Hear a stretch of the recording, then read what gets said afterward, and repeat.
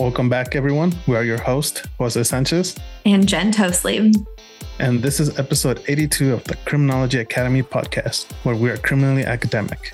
In this episode, we have professors Amber Krushas and Ilana Friedman, who is a returning member of the Criminology Academy from episode 14.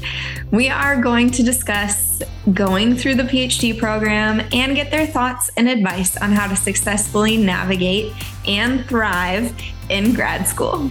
Amber Krushas received her PhD in Criminology and Criminal Justice from the University of Nebraska at Omaha, and her BA in Psychology with a minor in Criminal Justice from the University of Wisconsin. Her dissertation, examining theoretical correlates of personal recurrent victimization in adulthood, explored how several victimological theories differentiated victims of recurrent victimization from non-victims and those who experience single victimization. Her research interests include pathways to offending and victimization, victimology, corrections, at-risk youth, and program and policy evaluation. She has published in Journal of Interpersonal Violence, Race and Justice, Journal of Child and Adolescent Trauma, Victims and Offenders, and Child and Youth Services. Professor Ilana Friedman received her PhD in sociology from the University of Texas at Austin, a JD from St. Louis University School of Law, and an MA awarded with distinction from St. Louis University. She brings expertise in civil rights and criminal defense litigation to questions at the intersection of law and society. In her research, Professor Friedman studies the occupation of American policing and analyzes legal professionals' discretionary decision-making practices.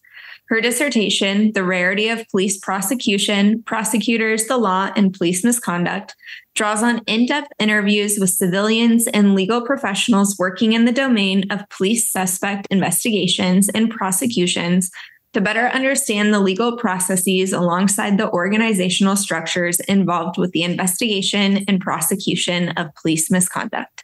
So for today's episode, since Jen just recently completed the program and is starting her new job as an assistant professor, and I'm towards the tail end of the program here at CU Boulder, we thought it'd be good to bring Ilana and Amber to discuss not just surviving grad school, but actually thriving throughout grad school, sort of discuss our journeys through the program and give some advice to people who are starting in the middle or at the end of the program. So with that being said, let's bring Amber and Ilana in. Right. Hi, Amber. Hi, Ilana. Thank you for joining us today. We're excited to speak with the two of you. Thanks for having us.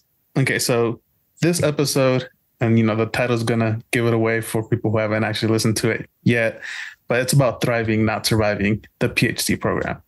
And now that you both had a little bit of time to reflect on grad school, you both are starting new jobs as assistant professors, so maybe you've had some time. How would you summarize your graduate school experience? I would classify it as ultimately a successful roller coaster. I think there's a lot of highs and lows during grad school, but sort of looking back on the journey collectively, I'd say I learned a lot and was ultimately successful in meeting my goal, getting a job. And I'd also say that I'm really grateful for my experience. Taken collectively, again, I had a really wonderful experience at UT, and I'm really, really thankful for the folks that I met and for my advisors sharing their expertise and their advice along the way. I made some really good friends actually across the country throughout, selecting a PhD program and meeting folks in the program at UT. So yeah, I would say it was successful, but still there were some market highs and market lows as well that kind of go along with it. That sounds like my experience as well. I had a really incredible graduate experience, and I feel almost like that's not something you should say. We were just talking about PTSD after grad school, and I think that's more of the normal people's experience, but it's true. And I really hope that starts to become the norm where people have really positive experiences. I just dove into my coursework right away. And once that I felt confident about that, I moved into, research opportunities and then built onto that and made community partnerships. And then I started teaching. So I really just went through the phases of student and then ABD and finishing my dissertation. I also had some of the lowest times of my life, as Ilana said. I worked nearly 365 days a year for at least the first 3 years. But in the end, it got me to where I want to be. So I agree with Ilana in saying I have nothing but gratitude. That's awesome and great to hear because, Amber, you mentioned you don't always hear that. And right. I was nervous to say that. Yeah, no, but I mean, I think I also had a really wonderful experience in grad school. Obviously, plenty of lows as well, but that's just par for the course, I think. So it's great to hear that both of you have had or did have really great experiences. All right, so let's kind of break this up into the stages of the PhD program. Going through a doc program is kind of a slow burn, and oftentimes it feels like the achievements that we achieve along the way are like non-climatic. You do something, it's just like, oh, it's done. Let's move on to the next thing. Jose and I were talking, and we think that the advice we would give to people kind of depends on where they're at in the program. And so let's start at the beginning and just what advice would the two of you give someone who is just starting their program, years 1 and 2 in coursework? I would say just dive in as much as possible. Ask the questions, take the classes, take workshops, apply for funding, meet faculty and staff, really put yourself out there and embrace yourself in the culture and the department. I think showing up and again, just really diving into it and taking on opportunities, but not saying yes to everything. That's a really hard balance. Just showing up and really making it almost part of who you are. Really dive in. Yeah, I think that's important. I think what I tried to do in my first couple years of the program was to treat the program like a job, actually. And what I mean by this is 2 things. First of all, finding a work schedule that works for you. So time management for me became really key, and delineating space was important for me. I kept my work at work, and then that changed during the pandemic, obviously, where that was not a thing. And it actually was quite challenging because of not having those spaces separate. Because maintaining healthy boundaries with your coursework was actually really important for me. I could do this 365 days of the year, and that was not good for me mentally. So I needed to kind of separate spaces and start to treat it more as a job, and then have a work or a life outside of it, which brings me to my second point, which is don't lose sight of those other things outside of your program that make you happy and make you fulfilled. That was key for me as well. Finding something that you love as an outlet and doing that thing every day, even if it's just for 15 minutes. Some of us have other obligations, whether it's family and kids and things like that. So it's doing things that had mental outlets for me. So whether it's watching Netflix or playing with your kids or going on runs or joining a book club or something like that, it became really important in those first 2 years, and realizing that it's not cheating to do reading that's not for your courses. That was actually really, really crucial, because I kind of lost sight of that. I treated it as cheating and that I should only be reading for classes, and that's really bad for your brain. So just don't lose sight of those other things that give you joy in life, particularly when it feels like you should be doing so much, even in the first couple years. Yeah, I think that's good. It's not good. I don't think I've read a book for fun in 6 years. If I'm being honest. Yeah, same. This is some other advice that I received from my advisor, because I did the same thing for the first 4 years of my program. And especially for qualitative researchers, reading other kinds of work and fiction and even romance novels is really good for narrative development. It's really good at trying to get you to tell a story and having that, kind of narrative that's building throughout, or an arc or something like that. It can be really, really helpful. And so because I felt the same way, that I was not reading for pleasure, and it was a huge hole in my life. And my advisor was like, no, this is great. You should be able to read for narrative development or whatever it is for your own work. So. And I think even outside of qualitative work, I think a lot of our work is telling a story, even if it just includes numbers. So I feel like that applies. That's good advice. Yeah. I'll take that. Yeah. And then I think learning to say no pretty early on is also very important. I know that's something, at least from my experience, that I don't typically see until students hit years 3 or 4, where they kind of finally find it within themselves to say no. I know for me, it actually happened not even through self-development, is because I ended up having a kid. And at that point I was like, yeah, I can't do that project, and I have to pass on it, because I am stretched super thin right now. So I think learning to say no early is very important, because, especially with year 1, it can be such an overwhelming experience. You're going through, we just had our orientation for our first years, and it's 3 days, back to back to back of just orientations. And then when I came in, we had to do like a teaching intensive, which was like a week long thing. And then you get thrown into like, okay, now the semester started, time to start taking grad classes and start TAing. Like at CU, we have recitations. I didn't know what that was. I came from a pretty small school. So like recitations were not a thing, right? So year one can be very overwhelming. So I typically tell students that I talk to that are coming in, like, just focus on being a TA, focus on your own classes. And that's kind of it. Like after year one, you have plenty of time to worry about other things. Like year one, just kind of, like Amber said, just acclimate yourself to your department and the culture within the department and kind of figuring it out. It's a lot. I think that is great advice and something that needs to be spoken about more. Like as a student, it feels like you almost can't say no sometimes, but you're doing an injustice to yourself and the people you're working with if you are spread too thin. It's a really good skill. One I still need to learn. Yeah. Said yes to pretty much everything until my advisor was like, no, you're going to say no. Say no, even if it's to me. And that, Amber, goes back to you saying you were working 365 days a year. That's basically what I was doing too. And then I'd see Ilana's social media where you're out doing all sorts of fun things. And I'm like, what am I doing wrong? You're fantastic at the work-life balance thing, and everyone can learn from you there. But I think that maybe I just have an attention span that gets limited in some ways, and I need to do other things and my brain wanders, but maybe it's that. All right. So let's kind of go forward to the end of year 2 or year 3, depending on your program. People are normally wrapping up their coursework around this time, moving either into comprehensive exams or qualifying papers, which Ilana, we've spoken to about way back in episode 14. So what advice would you give to someone who's already passed their coursework and getting into these other aspects of the program? Okay, I think one of the things is to stay focused on the overall purpose of these things. So I can only speak for my experience at UT, but they were, comps and these qualifying papers were sort of about learning the literature and demonstrating that we've thought about it. In many ways, they were the functional equivalent of a hurdle that we sort of needed to overcome. So I think it's important to stay conscious of their purpose and mindful of just how it can be useful for you. And so if it means learning the intricacies of a research method like that you can use in the future, that's great.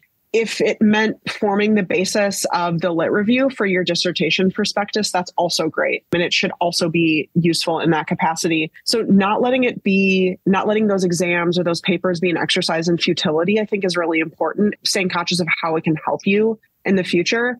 And I think this stage was the stage where professionalization and scheduling and time management became crucial for me and really kicked in, because in the first couple of years, I was doing work on the weekends. I had to do work on the weekends. I had to do readings for the week in advance, coming up for classes. So I was prepared.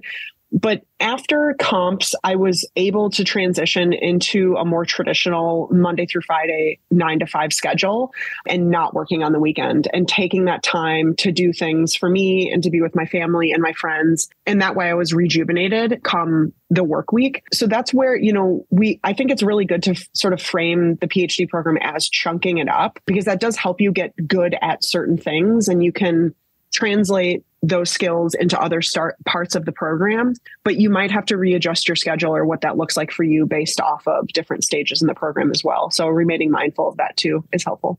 That's excellent. I remember getting to the comps, and everyone does it different every school, but we just had 2 big exams 6 months apart. And I remember getting to that stage and I was like, I know nothing. I have to start over. And it's like, you just took 8 years of courses. Like, you do know things and use what you know, apply what you know, even if it's not the material, you know how to study at this point. You know how to, articulate what you want to say. Another thing I want to say is that this is the time where I've always applied discipline, but this was the time that I really had to be disciplined. Like, things weren't due every week. It was just 6 months of studying where you had to set your own deadlines. You had to say, okay, for 30 hours a week, I need to sit down and read this literature, even if it's the area I never wanted to read or anything like that. So it really can be daunting and exhausting, but just keep that end goal in mind. That's kind of what helped me get through. Yeah. And I think that's a really good point. I've heard from other mentors and advisors that between comps and when you defend your prospectus, that might look a little bit different based on the program and based on the person.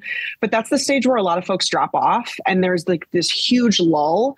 And so just keeping the ball rolling and getting things in the pipeline and keeping the output up is really crucial at that stage. And even if you do fall into that kind of lull, just remain mindful that it's a thing. So hopefully you can combat it and be proactive, because I have heard that that's where a lot of folks really drop off within programs. And they're like, well, I did my master's, I got my comps, like maybe I don't need the full, PhD.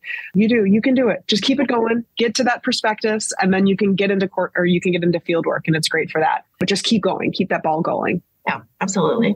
All right. So then after comps, qualifying papers, we're starting to move into that lull phase, which for me was very real. So thank you for bringing that back to me.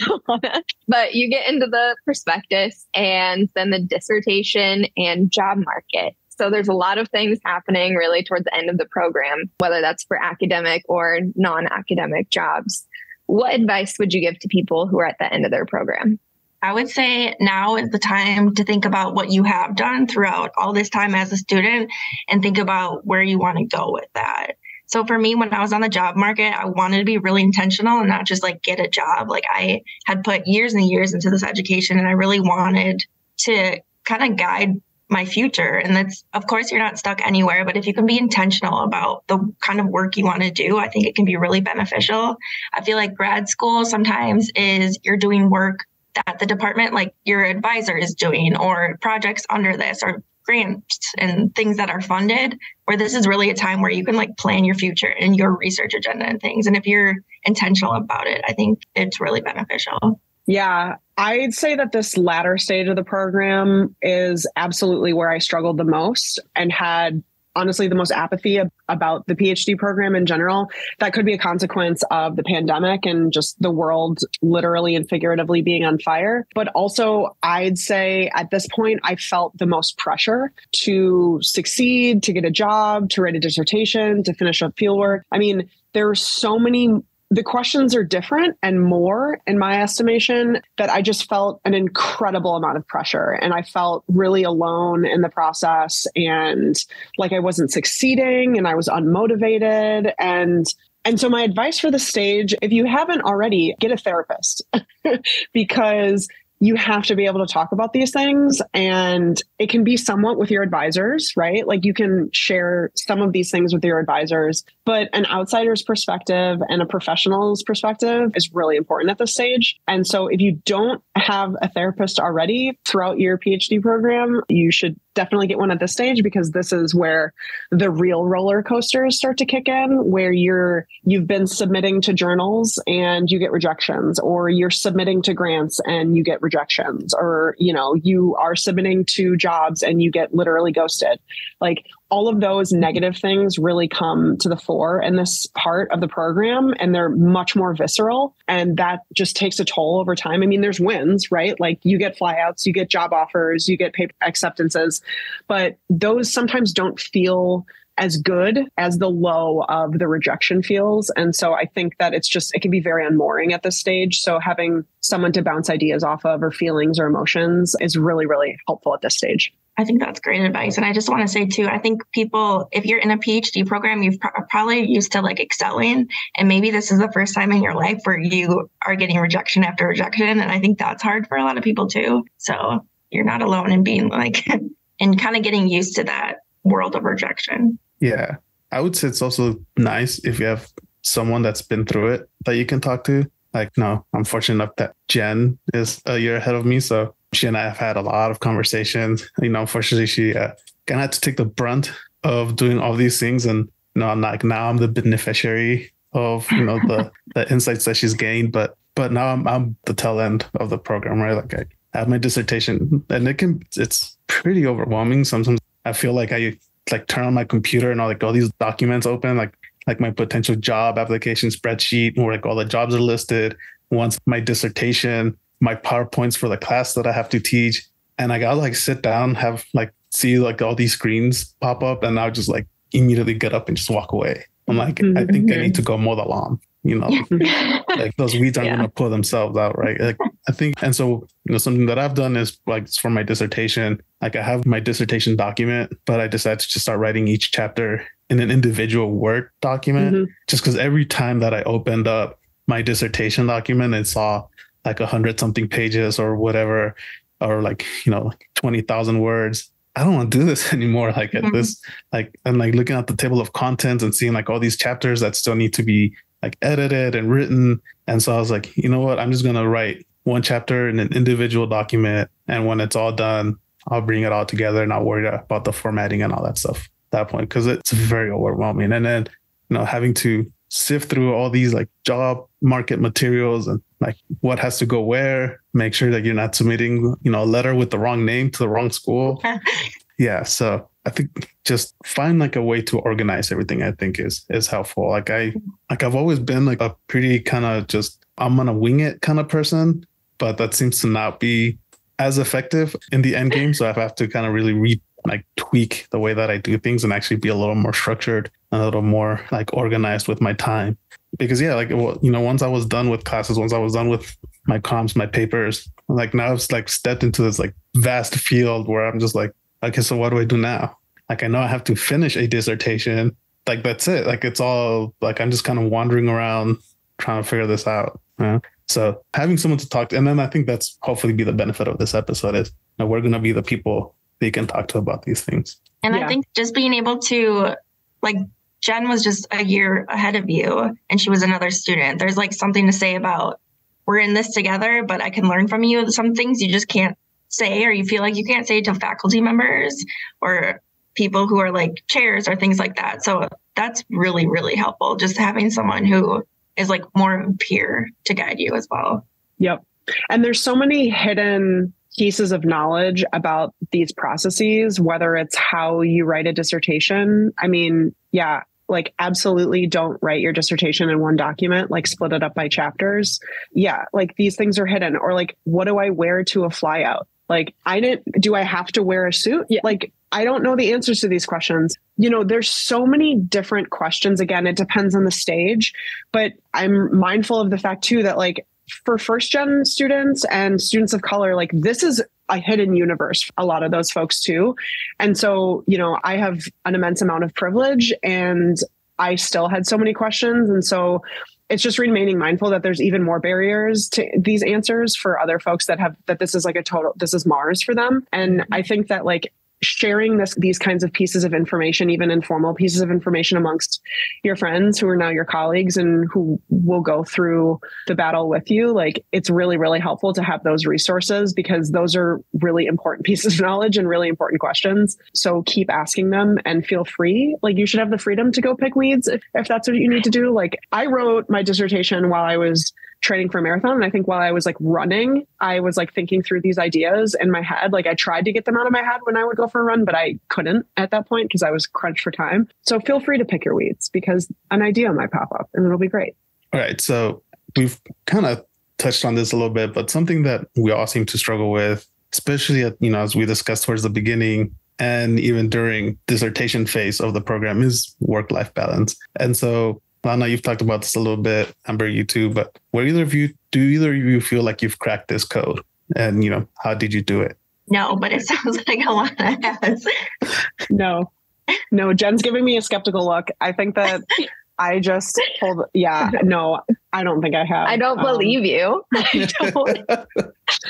I don't know. I think this is, partially, so I have to work out every day. That's just something in my head. I think that's partially a product of me being a student athlete in college where it was just literally in my schedule every day that I did it. It's also a huge emotional outlet for me.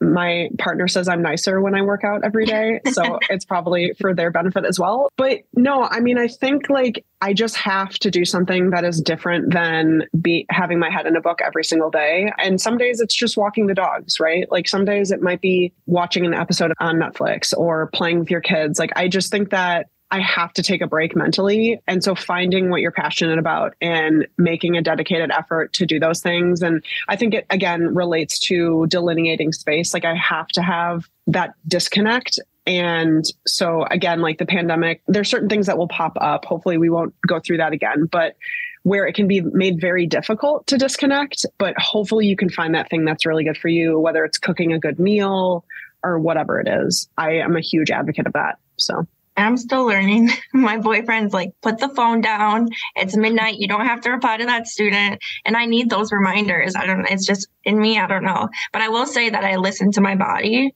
So if I need a night off, I'm taking the night off because I'm not going to be productive. I really have gotten good at like listening to myself. I have fun still. And I had fun throughout the grad school. I never missed a wedding. I never missed, a nephew's birthday or anything. I was able to still prioritize friends and family. I just like really hit it hard when I wasn't doing those things. See, so you had a work-life balance. It just looked different. It just looked than different, other people. Right. Yeah. All right. Well, let's dig back into grad school then. And, it's about a whole lot more than just coursework and completing program requirements, which is a lot of what we've talked about so far. For a lot of us, it involves working with professors on research projects, conducting our own research, publishing papers, teaching undergrad or sometimes master's courses, elements of service like reviewing manuscripts, being on graduate committees, and so on. Both of you have obtained jobs. So clearly we know that you excelled in all of the different aspects of grad school, including these other elements. How did you manage to balance it all? I would say just plan and prioritize. So everyone has their like sweet spot of like, I've heard some people be like, I only do coursework Tuesdays and Thursdays and Fridays are my research day. I kind of like tackle the most immediate commitment. And I do set aside time for like certain commitments throughout the week, but every week I just like plan my week. And then I have like specific goals. Like I teach every Tuesday, Thursday. I better be prepared. But I also have like what I call dark gray goals. And that's more research based. So they're dark gray because it's not black and white. I don't get fired or I don't miss a deadline if I don't meet them, but they're still there to like keep me on track. Yeah, I think that's great advice. I probably didn't do this as well as me taking time off and going for a run, which I do very well. But I think there's two things. And the first of which is I worked very candidly and openly with advisors and faculty throughout my department on understanding what their expectations were for me and going off of that. So our program requires that you TA if you aren't funded elsewhere, like externally, or you're not RAing, that you TA and you have to be in person for that. And that made traveling for field work very difficult. And so I had very open and honest conversations with the professors that I was TAing for about, my travel schedule on the weekends. If I needed to go to a field site to conduct research, that, hey, I'm going to be leaving right after class on Thursdays and Fridays. I'm not going to be in the office. So if you need to talk with me, let's do it right after class or whatever it is, just very openly and honestly. And that was helpful also on the job market when I would tell them, hey, I'm going on the job market. That might mean impromptu flyouts, right? And I'll keep you updated. Nothing about the course is going to slip through, but just want to let you know, I might be grading in an airport or something like that. I want to just let you know about that. The second thing is I think you have to be good at planning. And this goes again to what Amber was saying, charting out what each week or what each month and what each semester looks like and having goals based off of that was really important for me. So what days of the week or what hours of the day are my restricted writing blocks? When are meetings not allowed during that time? Because I'll schedule meetings to the high heavens if that means I have to avoid writing. But chunking in my calendar, in my schedule, those times that are restricted, that can't be infringed upon, was important. Another question do I want to have this paper out by the end of the semester? Or what do I want this paper to look like by the end of the month? Thinking through those kinds of questions and answering them were just really crucial for me. And then relatedly was having calendar invites. So if you need me to do something, I'm going to put something in my calendar about it so I don't forget that I have a deadline or whatever it is. So those were just some tools that I used throughout that became really, really helpful with planning and making priorities and being clear and open and honest with the folks, that were depending on me for different things. My calendar saves me, so I understand that. If it wasn't for that, I would get nothing done. Ever. Or I wouldn't show up to things either because it reminds me I need to be somewhere. So yeah. Calendars save lives. Well, we need them with all the commitments and I know. Mm-hmm. Yeah. And color coding things. It's not getting done. Yeah. But one thing I am trying to do this semester, which I've never done before, Ilana, is the writing blocks thing. I've never done that. And then just what you said, I schedule meetings at all times to avoid writing. So trying to not do that this year. I think it depends on the person. If I block out 4 hours, I will get there and I'll be like, my brain is empty. But like, if I'm randomly like, I have a chunk of time and I'm like, oh, I can write half of a manuscript in a day. So like whatever works for you too. And some people will schedule, like Friday is my writing day. And I know that Fridays are my writing days. And, Monday through Thursday, I might not get that much writing done, but I know Friday is my writing days. Other people do it like, all right, I'm going to write every single day for an hour in the morning. So there's different approaches. There's different strategies. You kind of just have to figure out what works for you. Yeah, I would say I'm more of a binge writer, but I don't know that I would recommend this. Same. Okay, so I'm sure both of you have experienced this, or either yourselves or you've seen this happen with people where now they start maybe dreaming about other things they could be doing instead of grad school. For example, at least for like the first couple of years of the program, at least once a week, I'd be driving home thinking maybe I can go back to LA and beg my boss to give me my old job back, or I'd like, find these like research analyst positions, like all you need is a master's, like, oh, I have a master's. And I'd look at the salary and like, ooh, this is so much more than what I'm making now. Right. And Jen, I don't know if you've had this experience. So maybe you have. Yeah. Yours are a lot more practical than mine. Pretty much every single day for almost every day of the PhD program, I was like, I'm done. I'm moving somewhere nice and I'm going to be a scuba dive instructor. Like, that's just what I'm going to go do and open a surf shack. So yeah. Did either of you ever find yourselves questioning your life's choices and maybe why you're subjecting yourself to a PhD program? And if you did, how did you work through it? Yes. So I read this question and my first response was yes, 1000%. And my second thought in my head was, oh, good. So it's not just me. Yes, absolutely. I thought about this. And I think it's totally normal. And we should talk about it more, that this is a common sort of thread throughout all grad students. So don't feel like you're alone in questioning why you're doing this or what you're doing. I was pretty open and honest with my advisors. I realized that's not for everyone. A lot of people don't have that relationship with their advisors, but I was open with them and hearing their expertise and their advice. That actually ability to be honest with them allowed me to take a step back and be a little bit more risky with my research and figuring out what I really wanted to do, which was actually a benefit to me in the long run. But I think, you have to remain mindful of what you really want in life throughout the PhD program and being open with yourself and honest with yourself about what you really want. For example, I considered going into the tech industry and doing UX research because as a qualitative methodologist, we have skills that can translate into that industry context. And I realized that my passion was really in teaching and really in research and service to my students and service opportunities more broadly. And, my passion was substantively in socio-legal studies. And so I didn't ultimately pursue that.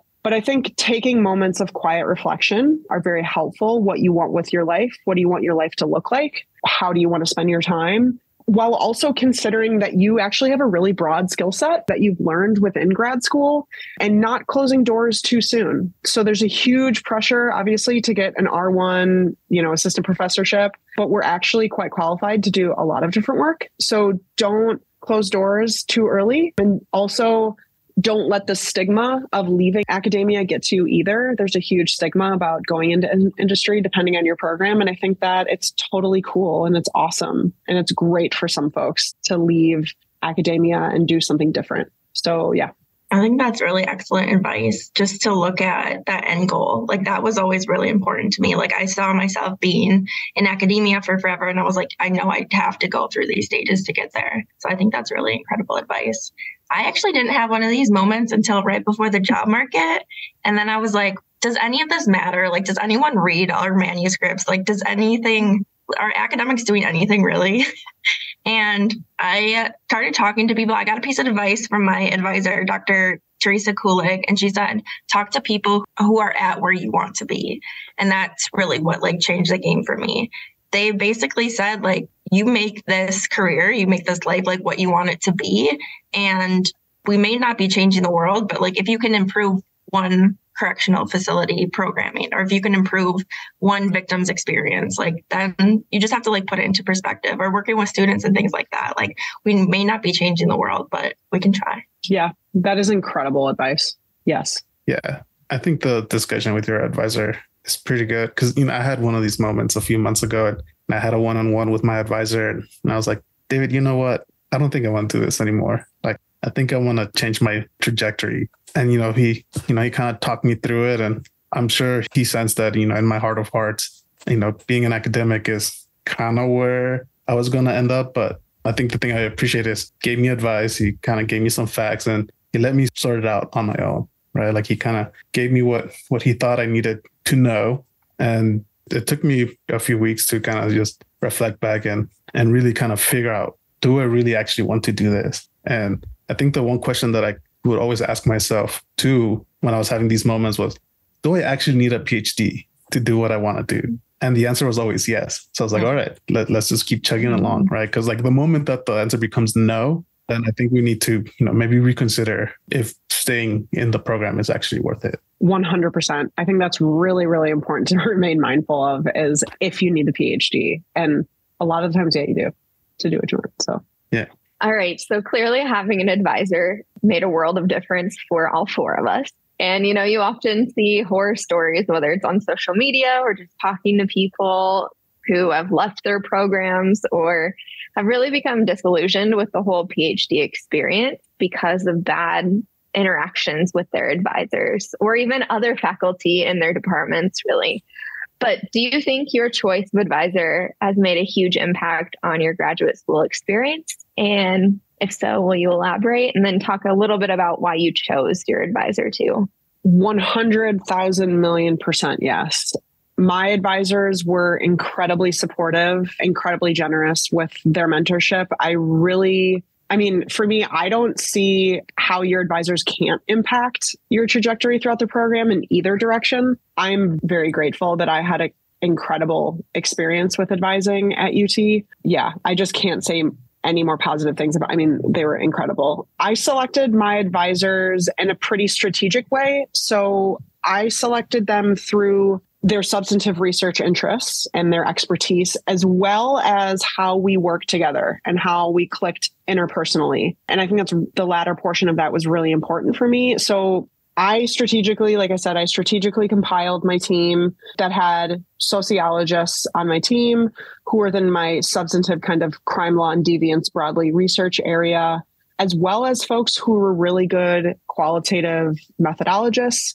And because of my background in the law, I wanted a lawyer on my committee as well. That was important for me to remain very interdisciplinary in my research project. So I was pretty specific as far as my selection of my advisors. But an important thing that I learned probably about halfway through my PhD program was that it's important to flag anti-mentors as well. So not just the folks that are helping you, but also the folks that are not working well for you. And it's important to remain mindful, I think, of two things when you're compiling a research team. And the first thing is how people make you feel, as in taking stock of how you feel after a meeting. Are you pumped up by their advice? Are you optimistic? Or do you feel icky and mad or unsupported? And the second thing is how they deliver feedback, because you're going to be getting a lot of feedback from them. And so if they're always negative, or if it's a crappy interpersonal dynamic, then that's going to be...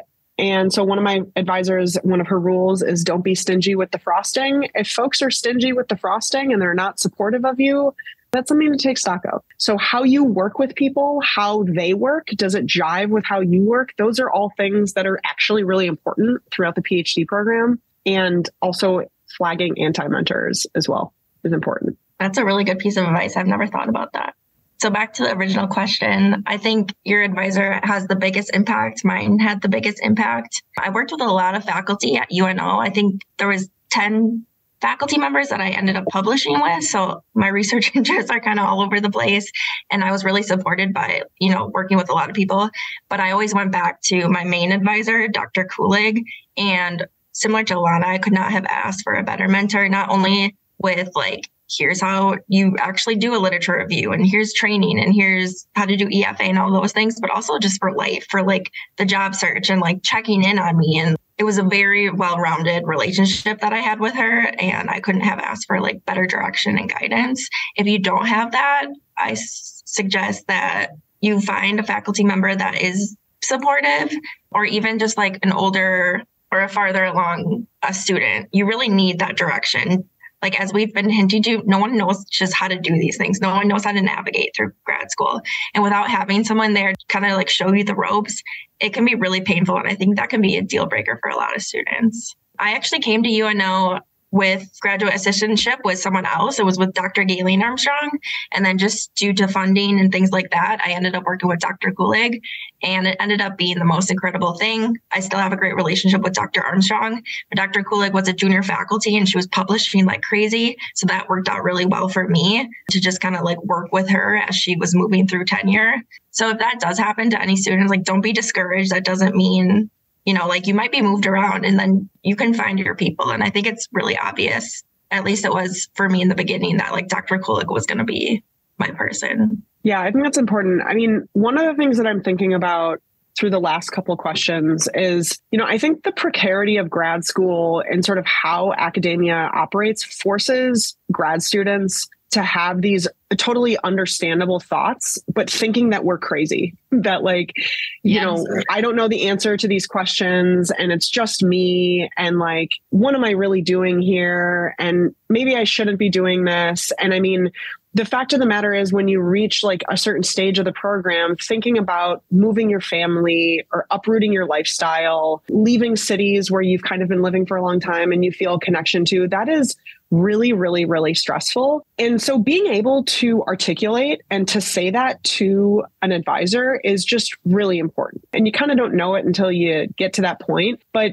being able to humanize yourself and for them to recognize your humanity in sharing that, I think is just fundamental to a relationship. I mean, I was very selective about where I applied on the job market. And that is contrary to a lot of folks' advice, a lot of advisors' advice that you should apply broadly and anywhere.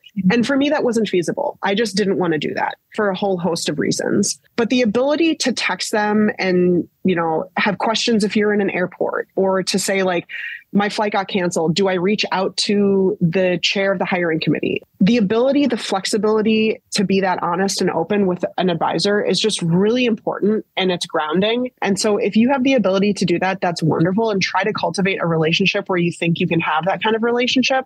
I realize it's not possible perhaps in all circumstances, but hopefully it is. I think we should work as a culture, as an academic community, to make sure that students are safe and comfortable in these environments and not being taken advantage of and not being in these precarious states. So that's just something that I think is important to share. Yeah, absolutely. That was just the human aspect that she mentioned. Like, the first year I was very like, had my tie on going to my meetings with Dr. Kulig, like, let's only talk about schoolwork. And then like, as our relationship progressed, it got just more and more comfortable. And I felt more comfortable going to her for all sorts of questions. And that was really fundamental for me. I was just going to say that I feel like I was fortunate to have that kind of mentorship as well. And at first, Amber, like you said, very much like, let's just talk about professional life and, you know, the job at hand. And then it was like, shit hit the fan in my life. And all of a sudden things were exploding and there was no way that I could hide that anymore. And I was really nervous for like my first conversation that was like about how life was impacting the PhD program with my advisor. But David was just like, I get it. Like, life happens. It doesn't pause while you're in grad school. Like, we need to be able to talk about this stuff. And, you know, it helps that they've all been in our position, and hopefully they recognize that and can understand where we're coming from. We're just humans and we can't hit pause on life for a PhD. So, and you shouldn't hit really pause either. You shouldn't. Yeah. Yeah. So Jen and I both kind of hit a pretty similar trajectory where we both wanted to get out a little earlier, but then life happened and we ended up having to come back for our 6 years. So, you know, she came back for her 6th year. I'm currently in my 6th year. And I remember, because, you know, like the whole time I was telling David, like, I'm going to be out in 5. I'm out in 5. I'm out in 5. And then I remember having a meeting with him at the end of like towards the end of, I think like halfway through my 5th year. And I was like trying so hard to like hold it together because I just felt like so disappointed in myself. And I was like, I think I have to come back for another year. Like, I think I have to come back for year 6. But I don't know what I was expecting, but like he just said like, all right, that's fine. You tell me what you need from me and I'm here to support you. If you need another year, that's, perfectly okay. And that was just like such a relief and like such a weight off my shoulders. Cause like, this was like self-imposed, right? Like no one was telling me I had to get out in 5. Like this was all like me. Things happened, a pandemic happened. Like my mom's health was pretty bad. I had a kid and like all these things just like kind of like, it's like my 4th year is just a blur to me. Like I don't even remember my 4th year. I was like, yeah, I need to come back.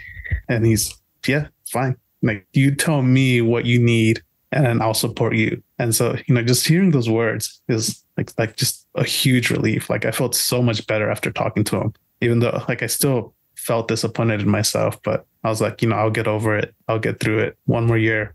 No one's going to ask me why it took 6 years to finish the program, right? At least I hope not. Yeah, I hope not. All right. So we usually open with like very broad questions at the top of the episodes, but for this one, we decided to do it at the very end. So we're about to hit you with like the biggest question that we have. What do you wish you were told while you were in the PhD program? Just like period. So we already hit on this a little bit, but just that you don't have to say yes to every opportunity. And in fact, it's good if you don't. As I kind of hinted to before, if you're spread too thin, like that's not great for yourself or your mental health or your quality of work, but also for the people working with you. I've been on projects before where other professors are spread so thin and they can't like give me what I needed as a student or like what other people needed. And it's like really apparent that people just say yes to opportunities. And I get it. There's excellent opportunities, but you don't have to say yes to everything. And I know there's an extra layer on that with being a student, but hopefully you have an advisor that you can talk to and don't let anyone push you into things that you don't want to do. Grad school's too long. It's too hard to be doing work that you're not passionate about. Just have boundaries, follow what you believe. And obviously, if you have a graduate assistantship, you have to put in your hours and work and things like that. But for things outside of that, just put boundaries up and hopefully you have someone that's in your corner that can help you navigate through that. But you don't have to say yes to everything. Yeah, I think that's incredibly appropriate. I really feel that quite deeply. I think, again, like where we started, that it's a roller coaster and it's not always sunshine and rainbows and easy days all the time. Sometimes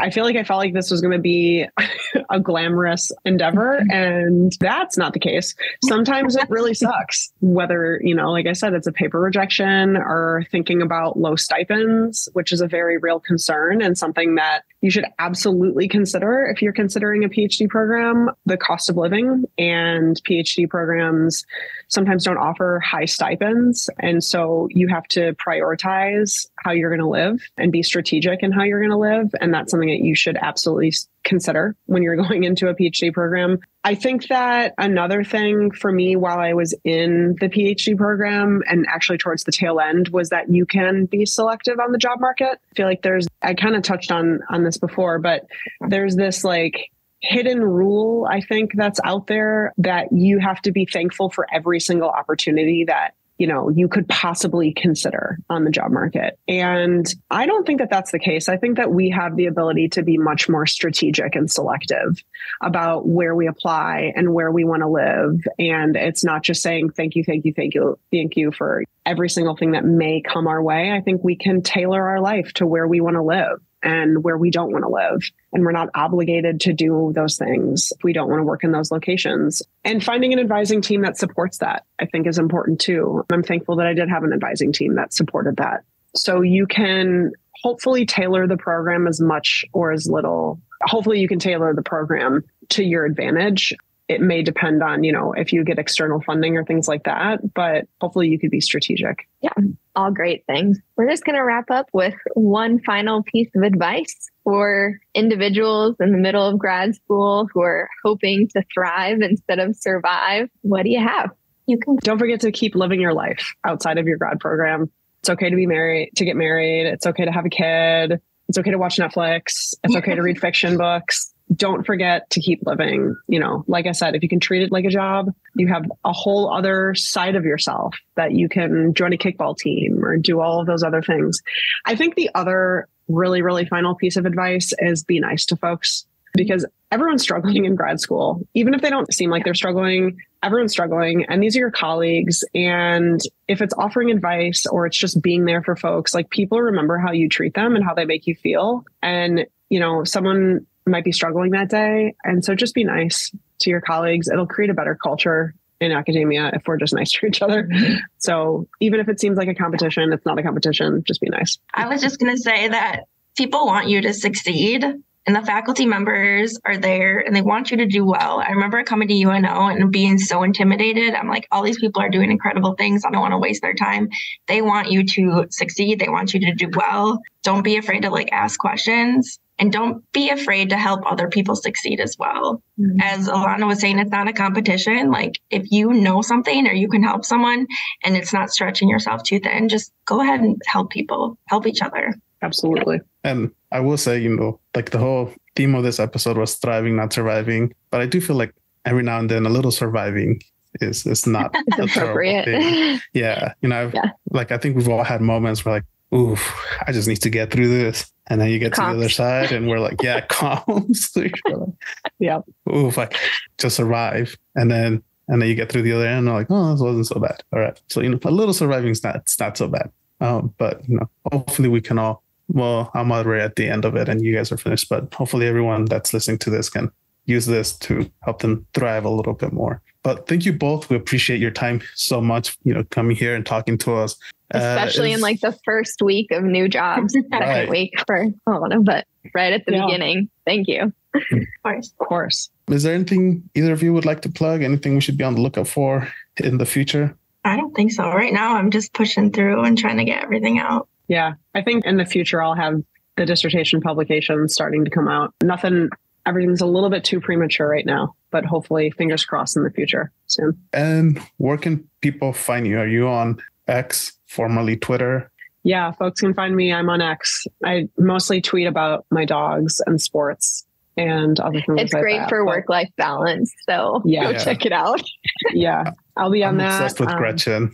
Yeah, we have a puppy and her name is Gretchen, and she actually went into heat this past weekend. So that was a really nice interruption to my first semester of law school teaching. Anyway, yeah, she's great. Oh my gosh. And I'm on X as well. I don't remember my name or anything. I just got one. That's all right. We'll post it on the episode description. But all right, well, thank you both again. We really do appreciate you coming and talking with us. Thanks for the opportunity. Thanks. Hey, thanks for listening.